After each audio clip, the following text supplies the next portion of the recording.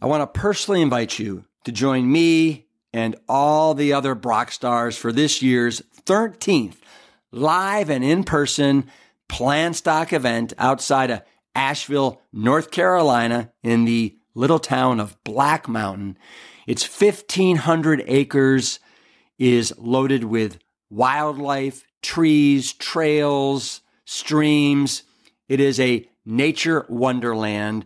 And what's also a wonderland are all the incredible speakers that you get to hang with all weekend long, like Jane and Ann Esselstyn, Dr. Will Bolshewitz of Fiber Fueled, Carly Bodrug, Miss Plant U, Dr. Gemma Newman is over from the UK. We have Dr. Dawn Musalem from the Mayo Clinic, John Mackey, the ex-CEO of Whole Food Market Stores, myself, Brian Hart, and a special appearance by the Plant Bros. Here's the kicker. All these Brock stars are there from Friday till Sunday, and they want to rub elbows with all of you, whether it's over buffets of Plant Strong fare for breakfast, lunch, and dinner, whether it's going on an afternoon hike, a swim, pickleball, frisbee golf, kickball, cornhole, dancing. We're having live music. It's all there in this fun weekend extravaganza that we affectionately call Plant Stock. Simply go to liveplantstrong.com and then click on Plant Stock 2024 and grab yourself a ticket before they sell out. See you there. I still got to get the message out there. People are struggling more now than ever. And so I feel like it's my duty to motivate and inspire and uplift people and let them know that it's going to be okay. We're stronger than we believe. Season 3 of the Plant Strong podcast explores those Galileo moments where you seek to understand the real truth around your health and dare to see the world through a different lens. This season, we honor those courageous seekers who are paving the way for you and me.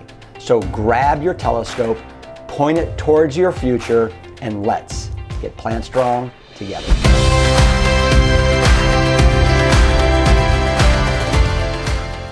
It's always wonderful to catch up with friends and fellow Plant Strong powerhouses. And wouldn't you know it, a few weeks ago, I got word that Mr. Paul de Gelder, Mr. Sharkman, was passing through Austin, Texas. So I reached out, pinged him to meet up, and we went to ATX Food Co. for some of their amazing tempeh barbecue briskets. And afterwards, I insisted that he come back to the Plant Strong World headquarters and be part of season 3 of the podcast. And as you'll soon understand, when Paul talks, you can't help but hang on to every last word. If you haven't already, be sure to go back to season 1 of the podcast and listen to my first conversation with Paul that is an absolute doozy. We have stayed in touch over the years, and it was fabulous to see him again and connect because it had been way too long. So a little background on Paul. In 2009, he was a Royal Australian Navy clearance diver, and on a simple training exercise in Sydney Harbor, he was viciously attacked by a 9-foot bull shark.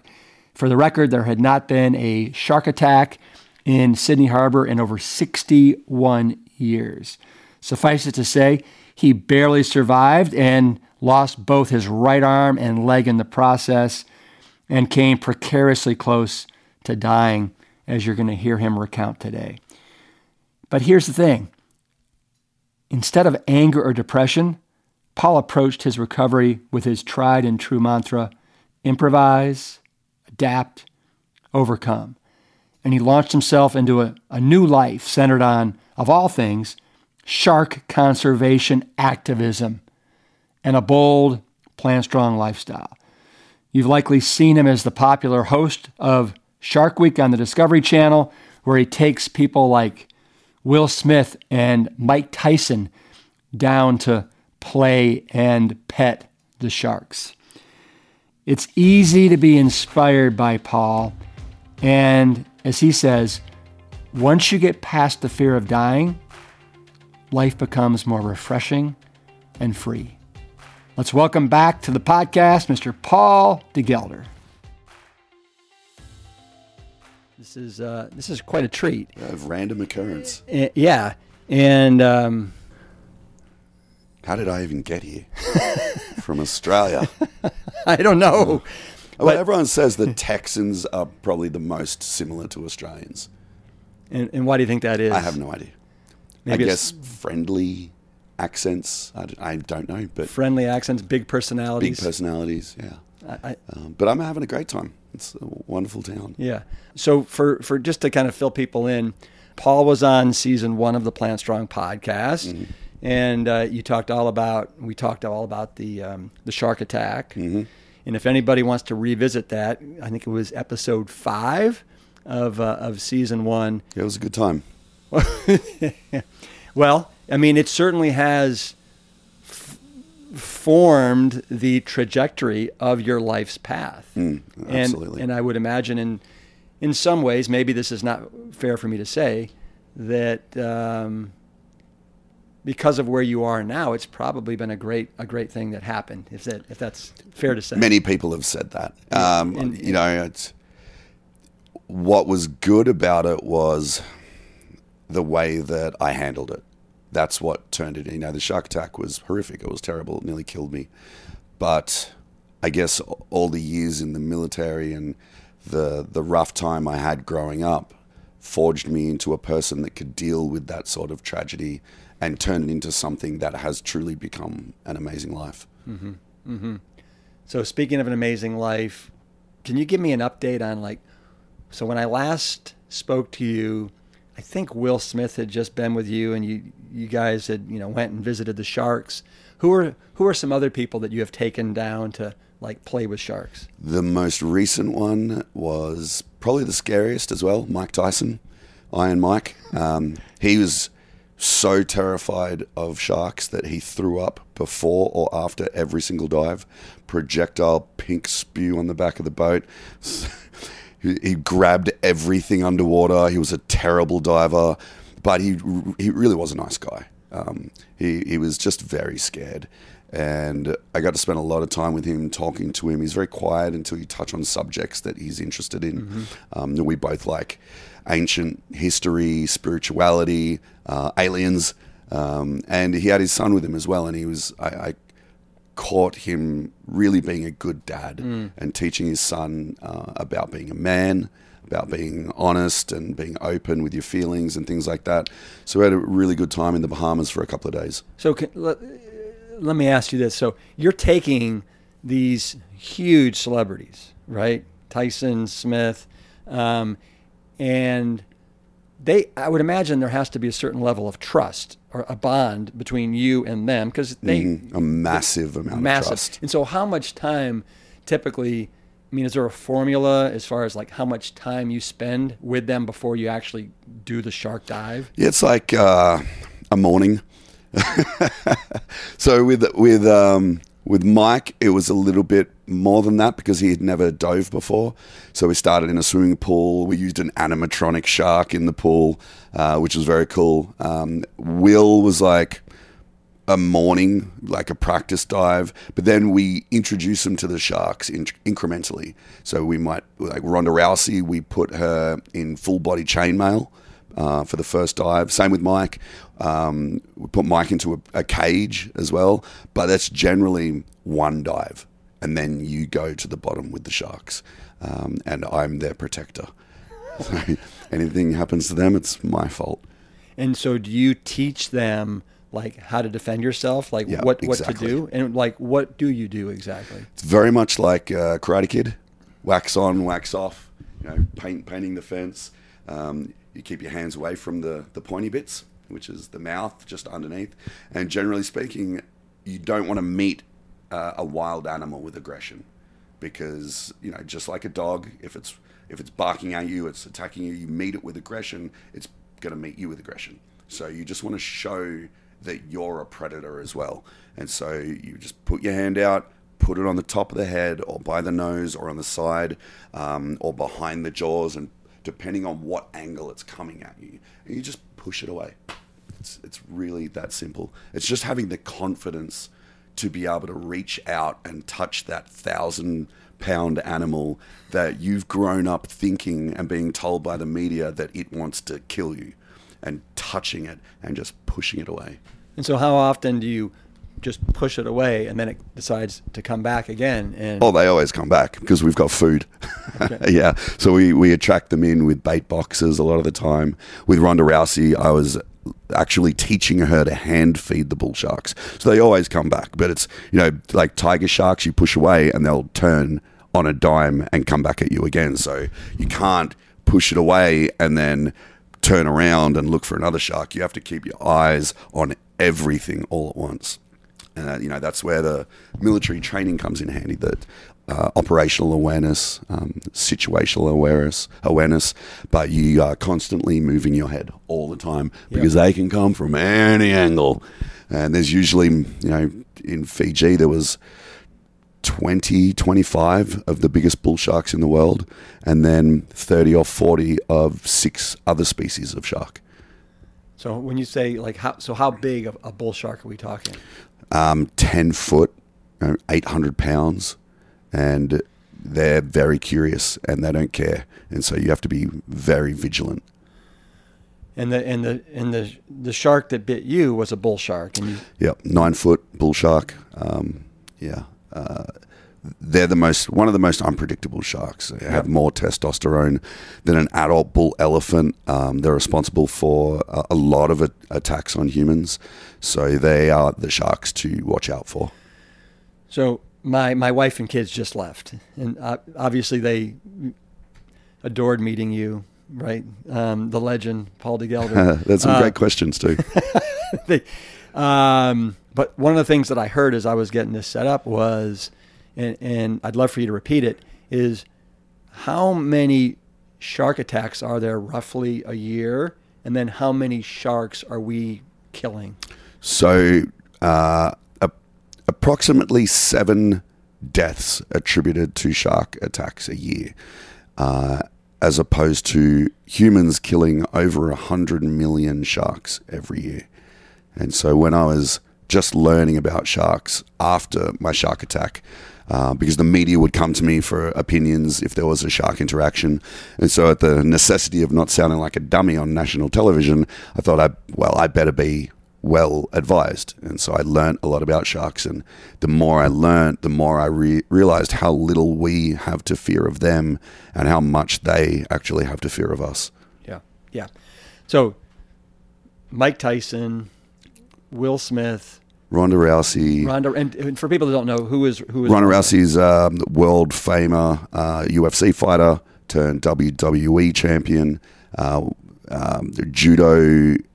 I think it's judo Olympic champion. Amazing woman. Jason Statham, Blake Lively. What was Jason like?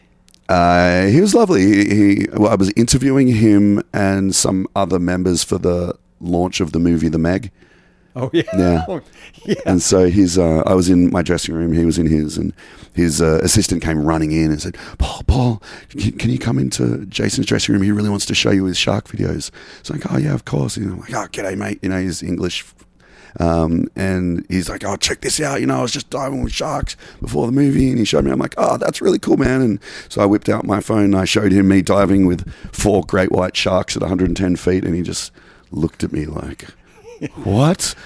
Who are you? So yeah, nice guy. Every celebrity I've worked with generally has been pretty lovely.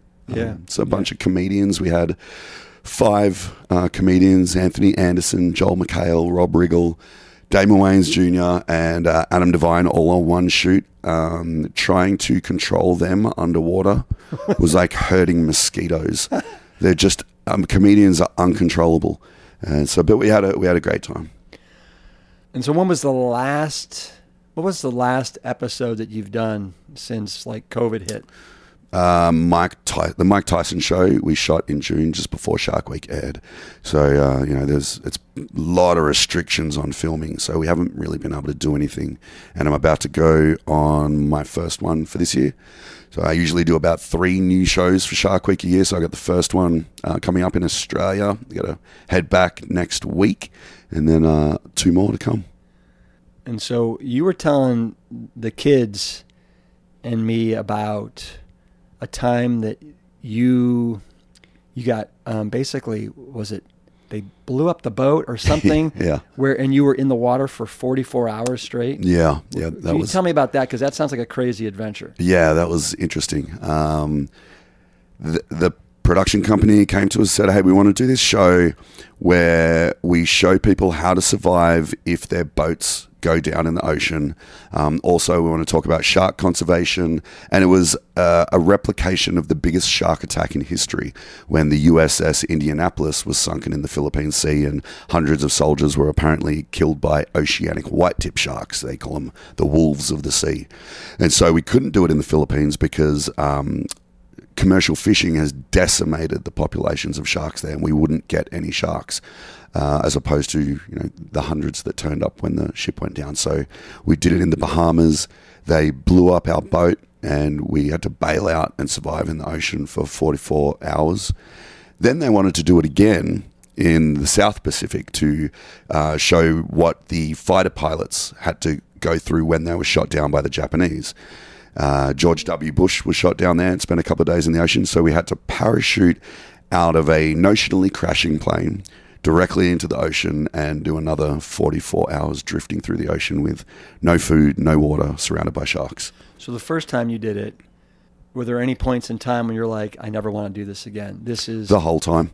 Yeah, I don't like survival shows. I don't want it. It's horrible. I get hangry. I get cranky. I had a pee rash all over my body from peeing in my wetsuit. It's just miserable. The worst part is... Why do you have to wear a wetsuit? Because just in case you get cold. It also keeps you buoyant. Yeah. So you can kind of float a little bit. We had fins as well. So you never stop kicking your legs the whole time.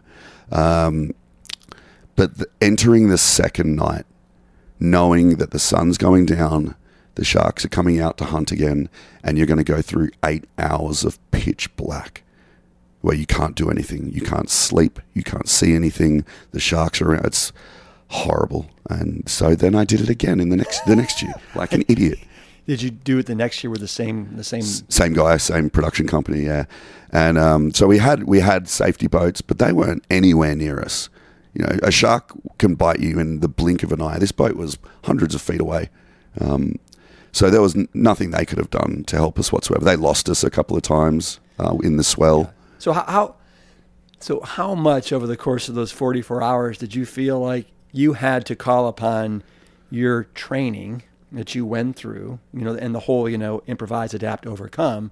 I mean, was that one of the reasons you made it? Yeah, absolutely. And I'm doing it with one prosthetic leg and an arm that has a hook on the end. And so anything that you need to use 2 hands for, any little finicky things like untying yourself from ropes and stuff like that. I had to, the second night of the second show, I needed to poop. Yeah. There was the first year I didn't poop the whole time, 44 hours. And so I went into the second year thinking, oh, this is okay. My body's going to go into survival mode. I went, second night I needed to poop. And it was big swell and it was pitch black. And I have one hand. And I was bouncing around in the ocean trying to cut a hole in my wetsuit bum so I could poop without cutting a hole in my actual bum. And so that was very hard. But improvise, adapt, overcome, it comes into my everyday life all of the time because we all face hurdles, normal things. And so I have to call on that all the time. It's a very, very important lesson to learn, that and patience and perseverance. How much were you communicating with your buddy during this whole 44-hour period? I mean, well, we're on camera, so we have to talk. That's probably the hardest thing. Like being motivated enough and not pissed off enough to talk to the camera, talk to each other. And I'm very bad at hiding my feelings and my emotions, and so I got cranky with him a lot. That's probably fine, though. I mean, they probably want to see the authenticity of They all do. that. That's a lot of people. That's their favorite parts, where I'm getting pissed off. Yeah, yeah. I can't believe I got to go see it. I mean, I haven't. It's called seen it, Sharkwrecked. So Discovery just launched their own platform, their own app called Discovery Plus. So you've never been able to watch Shark Week outside of that 1 week a year, and now you can watch it on demand. So it's Shark Week every week. And are you? Is your contract? Are you doing this for another year or two? Or they just can you renewed it. discuss this? I've been doing it I've done I think 18 shows now. They've just renewed my contract for another 2 to 4 years. So I'm going to be staying out in America, living out here. Maybe I'll move to Austin. I don't know. Come and annoy you. Yeah, absolutely. So I've got another 2 years, 3 shows a year, and then all the other superfluous stuff that comes along with it. Just random shows and photo shoots and adventures. We were talking about this on the car ride over here, but you have, in my opinion, become one of the premier keynote speakers. Thank you. And I think it just kind of motivating people and letting them know that you can do really anything.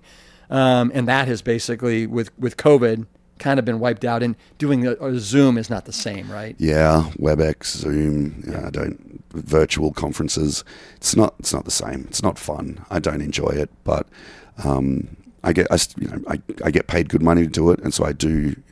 I believe in doing your best in everything that you do, so I try my best. But not having that connection to my audience and being able to see them and feel their energy and taking them on this journey with me, with all the laughs and the tears and people passing out, I don't enjoy it. But I still got to get the message out there.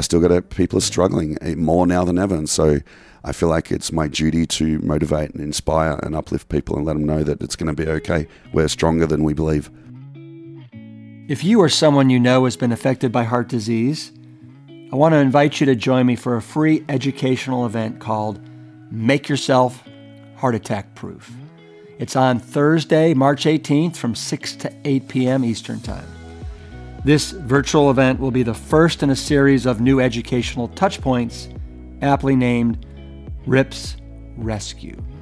In each of these accelerated programs, I'll be laser focused on one topic at a time, connecting you with medical luminaries who are going to provide insight and actionable steps that you can take today. Today, that's going to stop the progression of all of these chronic Western diseases. In this first event, you'll hear from cardiologist Dr. Brian Aspel, plus my father, Dr. Caldwell B. Esselstyn Jr., my mother, Ann Kryl Esselstyn, and a longtime patient of my father's, Jim McNamara. All are coming together to help make you heart attack proof. As firefighters, we're trained to be first responders to any emergency. Now, I want to be your first line of defense. I want to help you rescue yourself from all of these chronic diseases, one paper tiger at a time.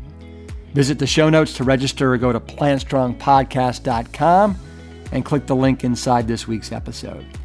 We want absolutely everyone to know that heart disease can be prevented. It can be stopped in its tracks. And you, yes, you can make yourself heart attack proof. I hope you'll join us March 18th. And one other insider note for our podcast listeners, we're about to open our Rescue 10X Mindset Mastery Program to those who are on the wait list. This program only is offered a few times a year and gives people who need it 10 weeks of group coaching, accountability, and support. If you've tried absolutely everything but can't stay on track with a Plant Strong lifestyle, this program is for you. If you want to finally jump off the cycle of yo-yo dieting and get yourself in the mindset for success, I want to invite you to check out the program. Go to rescue10x.com. That's the number 10 followed by the letter X, and enter your phone number. We'll then text you a VIP discount code as soon as the program opens. Don't miss out. Visit rescue10x.com or click the link in the show notes today. I'd love for you to share a little bit about that whole improvise, adapt, overcome, especially over the last year. Some people are struggling mightily. Depression, anxiety, suicidal thoughts, alcohol, abuse.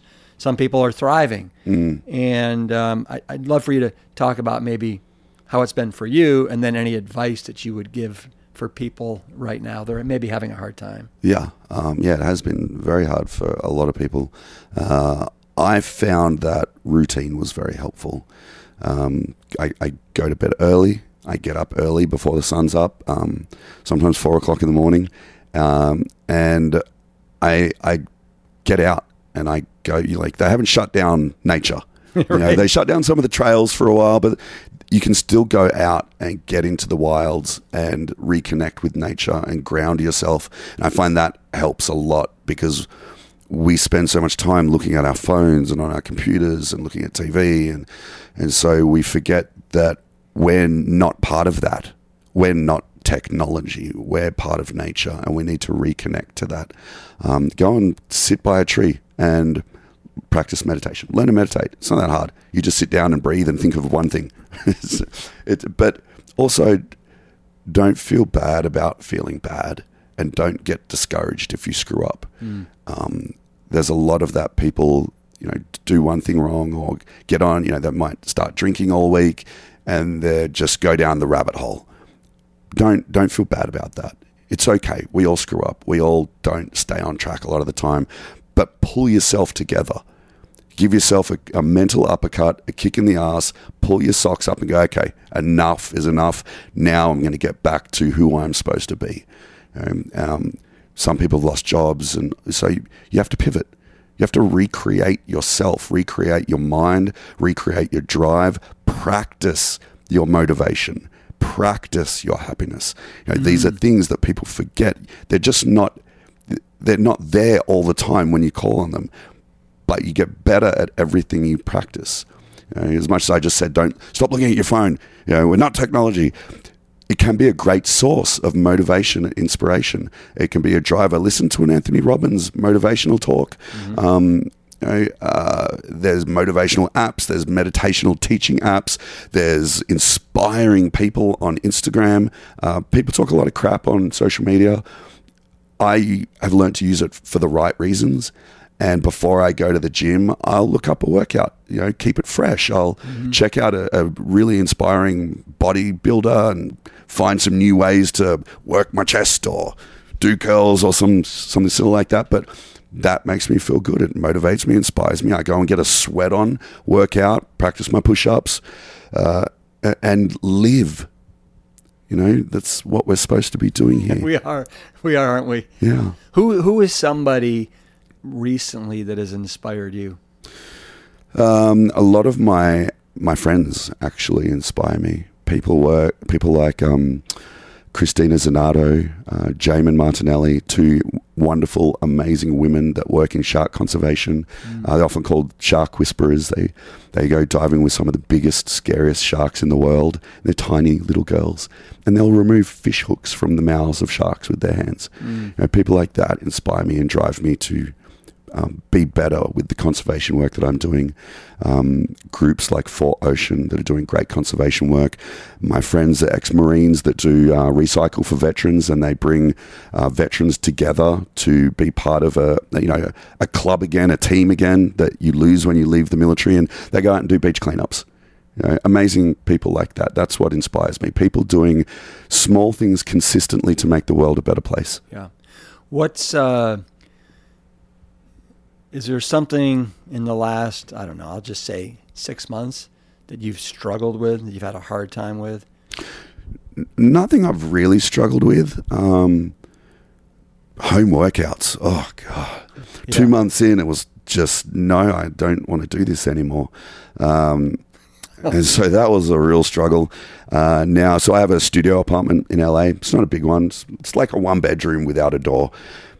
The main features are my rower, my treadmill, and my ski erg that I've, and my adjustable dumbbells that I've accumulated over the last year, so I can make working out fun at home. But I, as they always say, you'll never regret investing yourself. So this is season 3. Season 3, our focus is on Galileo moment. So when you had that Galileo moment where you kind of looked through the telescope and you saw what to you was the truth. And what I'm referring to here is, so, I know all about your amazing work with shark conservation and the host of Shark Week, but one of the reasons why I also really connect with you is because you're plant-based, right? And I don't know if you use the term plant-based or vegan or if you have a term. But don't care. Okay, don't care. Yeah. I love Plant Strong. Those that care don't matter, and those that matter don't care. Yeah. So I'm just vegan, plant-based, whatever. But if you could, and I think we talked about this on the first podcast, but I'd love to revisit it. So what was it that allowed you to see for the first time, what, this is a lifestyle that I'm interested in, this, not eating animals. Was there somebody or something? Damien Mander. Damien Mander. You know who Damien is? I do. For people that don't, could you tell us? He is, we had the same job in the Navy. He was a clearance diver in Australia, became a Special Forces sniper and then a private military contractor, something like 11 or 12 tours in Iraq, teaching the Iraqi military. And then he went to Africa on leave and went on safari and saw a rhino with its face hacked off. And it touched a part of his soul that he couldn't change. And he decided that this was his new calling. He was going to use all of the skills that he developed through the military to try and save these amazing animals in Africa. And he moved to Africa, started the International Anti-Poaching Foundation, and began to train the rangers as a paramilitary group. And I was fortunate enough to go there and live and work with him and his rangers for a few weeks and learn how they do their job. It was incredible. They gave me a 5-minute lesson on how to handle a snake, gave me a deadly black mamba, crazy stuff. And so Damien is a huge man, huge hulking 6'2", I think, Yep. big, burly dude. And he was eating from a separate pot to his rangers. And so I thought, oh, this guy is saving the good meat for himself. I'm like, what a dick. So I pulled him up, like, bro, what's with the separate pot? And he took me totally by surprise and said, I don't eat meat. And that befuddled me. And I was like, why? I'm vegan. What's that? I had no idea. I'd heard of vegetarians, but I never really come across the term. And he's like, well, look, I don't eat meat. And I said, why? Well, like, what? You didn't strike me as the tree-hugging, plant-eating hippie. And he said, well, look, I was existing out here in Africa to save these animals, and then I was going home and I was eating the animals, and I felt like a hypocrite. Mm-hmm. And that struck a chord with me because I dislike hypocrites very much because they were always the worst leaders in the military.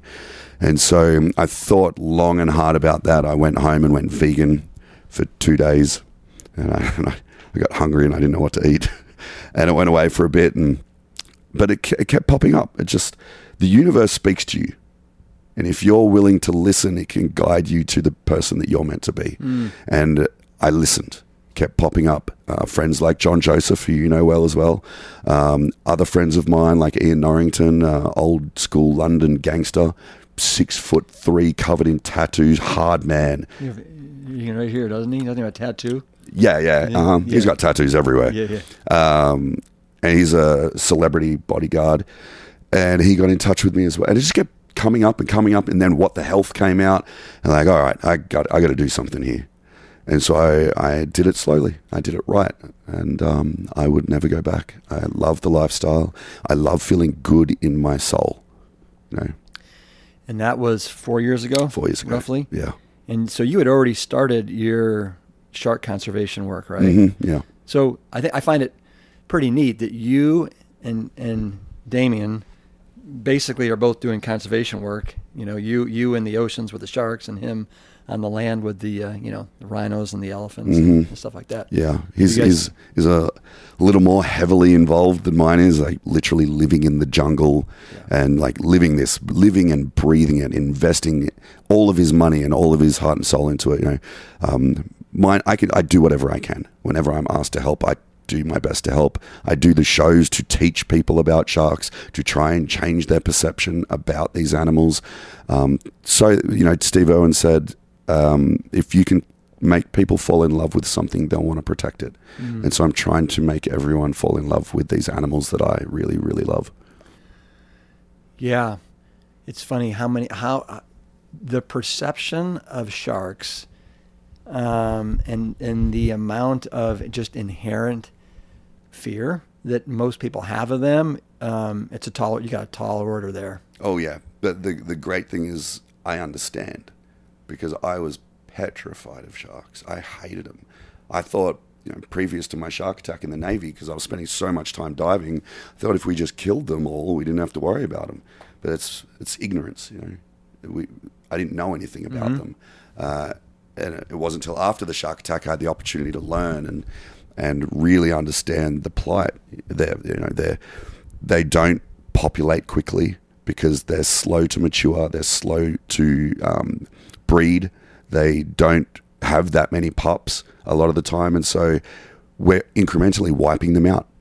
And it's really, really sad to see that we as humans, as the protectors of this realm, would just destroy our homes and destroy these amazing animals. We spend billions of dollars going to space and looking for life on other planets while we destroy the life on our own planet. And I think that's, once again, very, very hypocritical. We can't be perfect. I don't think anyone that's plant-based expects that. It's about progression, not perfection. Yeah. As long as we keep striving to do better and protect these animals we have the most incredible life on this planet. Amazing things. When I go into the ocean, I feel like I'm in space and I'm an astronaut. There are the most weird and wonderful creatures down there. You're totally encompassed in nature, and it's so serene and it's so beautiful. I don't want it to be destroyed. Well, I would ask you this. I mean, would you say that, like the Great Barrier Reef, right? I mean, hasn't it kind of been destroyed? It is being destroyed. Is there any way it can come back? Is it too late? I think it can come back, but we need to make changes in our lives. I think they said 50% of it was dying from coral bleaching. Yeah.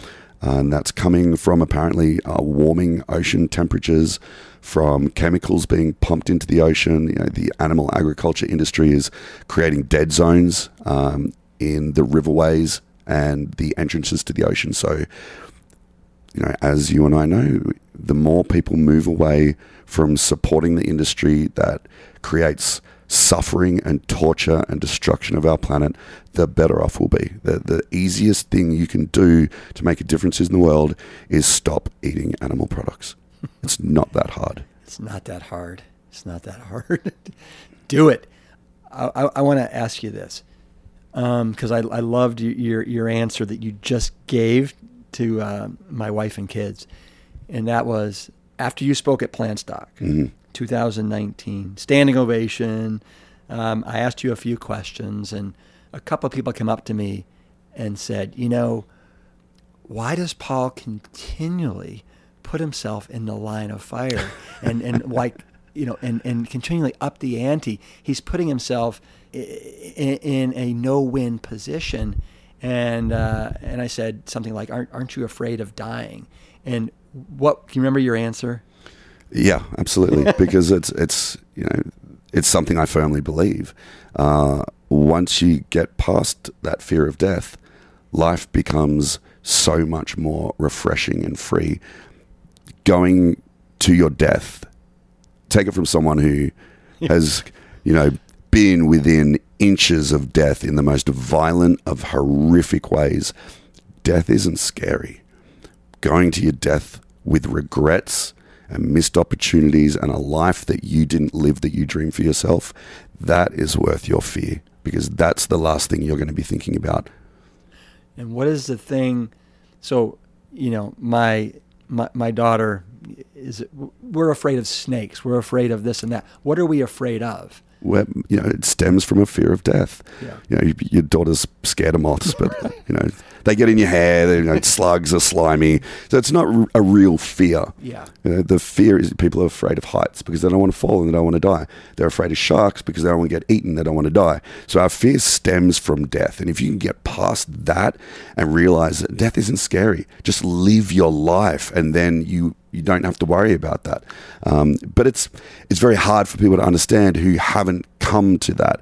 And there's a saying, I'm probably going to destroy it, but it's basically, for those that have tasted death, life has a flavor that others will never understand. So if you were within inches of death and you found it not to be scary, what did you find it to be? Calming. Yeah. Like how so? Just like... I let go. I let go, and I was just willing. I was waiting to drift off. The shark had me by the leg and the hand. It was tearing me apart. I was in agony for the first few seconds. Then it soared through my nerves. And so all I could feel was my whole body just getting tossed around. And I thought to myself, I'm not going home today. I'm going to die right now. And I thought to myself, am I ready to die? And I looked back on my life to what it had started out as, a lost, depressed, self-harming kid that was getting bullied and picked on, that had no direction, to the elite of the Navy and doing a job I never could have dreamed and having experiences I could never have fathomed for myself. And I thought, I've lived 10 lives in these 31 years. If I'm going to die, I'm ready to go. And so I let go. The pain went away. I just was waiting just to go. And that was when the shark ripped out my hamstring and ripped off my hand. And I popped to the surface and went, oh my God, I'm not dead. Better get out of here before it comes back. And so I started swimming back to the boat with one hand and one leg through a pool of my own blood, just expecting to die. But fortunately, we have very good first aid training, and my buddies kept me alive. You know, I look at your physique, your body now, and to me, it's much different than when you were probably that person or that diver. I mean, you're much more muscular. You're bigger. It seems like you're stronger. I'm a little unfit at the moment because visiting Austin, and my friends are making me drink beer all week. I don't hate it, but in the army, there's photos of me in the army before I deployed with the UN as a peacekeeper. I look like a prisoner of war. Yeah, I look skeleton, but I could run forever, swim forever, pack march forever. I had the battalion record for push-ups, 136 push-ups in 2 minutes. Wow. But then I got to the Navy and I got fitter. But we were doing a lot of cardio. You get starved when you're in the army because you're out in the bush all the time. But now I don't have to worry about that. I eat. And the one thing I love about being plant-based or vegan is I can eat so much food and I don't get fat. And I was always concerned, in the beginning about going plant-based, that I'd lose all that hard-fought muscle because I don't gain it very easily. I have to fight for every ounce of muscle. And I was very scared I was going to lose my gains. Lose my gains, bro. But I didn't. And I worked it out. It's not that complicated.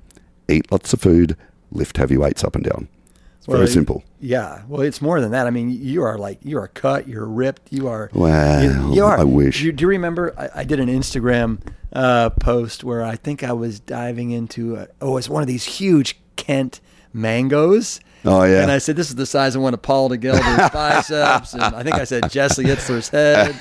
And anyway, it got a fun response. Yeah. Well, look, man, I don't do it for the muscles. Obviously, that helps. Makes you look good. You look better in your clothes. But that's my therapy, man. Yeah. I do it because that's my time in my head. And I get a lot of people ask me, I'm coming out to LA. Can I come work out with you? Nope. Oh, what? People need to find their power of no. People are very, eager to please. And they'll go out of their way to do things that they don't want to do. It's okay to say no. Don't be a dick about it and help people out, obviously, but no, I don't want to work. I don't work out with people because that is my time. That is my therapy. I put on my music. I get in my own head and I lift. It's simple. I just lift heavy things up and down and I work out and I sweat and I torture my body, and that makes me feel good. Like I've achieved something, and I really, really enjoy it. You know, it's like speaking. Speaking and lifting weights are my therapy. Yep. How often do you like to lift? Ideally. Oh, I go every day. I go twice a day if I could. But I have an old body from 12 years of Army airborne and Navy clearance diving, and I would just kill myself. Yeah. Like, things hurt a lot more now. But in saying that, I haven't had a serious injury since I went plant-based, since I went vegan. No one. I used to get really bad tendonitis in my elbows from cocking machine guns and climbing ropes, shoulder injuries, back injuries, knee injuries. I haven't had a single bad lingering injury since I went plant-based. I heal quicker. I don't, it's weird. Are you single right now? Like for women out there that are like, going, man, I would love to meet Paul de Gelder. Are you available or no? Yes, I am. Yep. Got out of a relationship a little while ago. Lovely girl. Just sometimes it's just not right. Yeah. And I don't mind being alone. Yeah. I like my own company with my dog, and I'm single. Okay. I'm open to a relationship. Yep. So let me ask you one more thing before I say goodbye, and that is, so I know you're going back to Australia here soon. Is there anything on the horizon that you're like most excited about right now? The book coming out. Okay. So the new edition of the book. So I released a book with Penguin in 2012. Did really well. I'm so happy with it, but it never got released in America, and they sold out, and Penguin just decided they weren't reprinting it. And so I wanted to share the stories that I have and the messages with people of my new country where I live in America. And so I rewrote the whole story with a friend of mine, a veteran who is an incredible writer. He's was a ghostwriter for James Patterson. Got a bunch of his own books called Geraint Jones is his name. Runs a Veteran State of Mind podcast. So he helped me rewrite the first part. And then 2012 to 2021, I have all of these amazing documentary stories about catching crocodiles and diving with great whites without a cage and trying not to die and cutting holes in my bum of my wetsuit. So I'm re-releasing that probably around my birthday, end of March. It's called Uncaged. Should be available everywhere you find books. Fantastic. And for people that want to follow you on Instagram or whatever, what's your handle? Mostly on Instagram. It's just my name, Paul de Gelder. Paul de Gelder. Yeah, if you forget that, you can just Google Navy diver shark attack. I'm the only one in the world, apparently. Got it. Well, Paul, this has been great running into you in Austin, Texas. Yeah, thanks for lunch. Yeah. Lunch was great. And anytime you want to come back, let me know. Be happy to host you either here or at the house. Cool, man. I'm down. Hey, summer out here is incredible on the river and the lakes. They are. It's great. All right, man. Hey, peace. Cheers, dude. Engine 2, keep it planned strong. I want to repeat a shocking fact Paul mentioned early in the episode. There are, on average, about 7, count them, 7 shark attacks each year. But humans kill approximately 100 million sharks. That is staggering. We can do better, and thanks to people like Paul de Gelder, we're learning how we can embrace the power of change for good. So whether you're afraid of sharks or lifestyle change, or even your own mortality, we hope you'll be inspired by Paul de Gelder's story. Next week, we tackle health and mortality head-on with cardiologist Dr. Brian Aspel. Thank you for listening to the Plant Strong podcast. You can support the show by taking a quick minute to subscribe, rate, and review at Apple Podcasts, Spotify, Amazon Music, or wherever you listen to your favorite shows. Sharing the show with your network is another great way to help us reach as many people as possible with the great news about plants. Thank you in advance for your support. It means everything to me. Have you had your own Galileo moment that you'd like to share? What happened when you stepped into the arena and shed the beliefs that you thought to be true? I'd love to hear about it. Visit plantstrongpodcast.com to submit your story and to learn more about today's guests and sponsors. The Plant Strong podcast team includes Carrie Barrett, Lori Kordowich, Amy Mackey, Patrick Gavin, and Wade Clark. This season is dedicated to all of those courageous truth seekers who weren't afraid to look through the lens with clear vision and hold firm to a higher truth.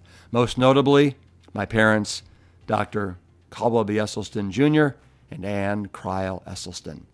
Thanks for listening.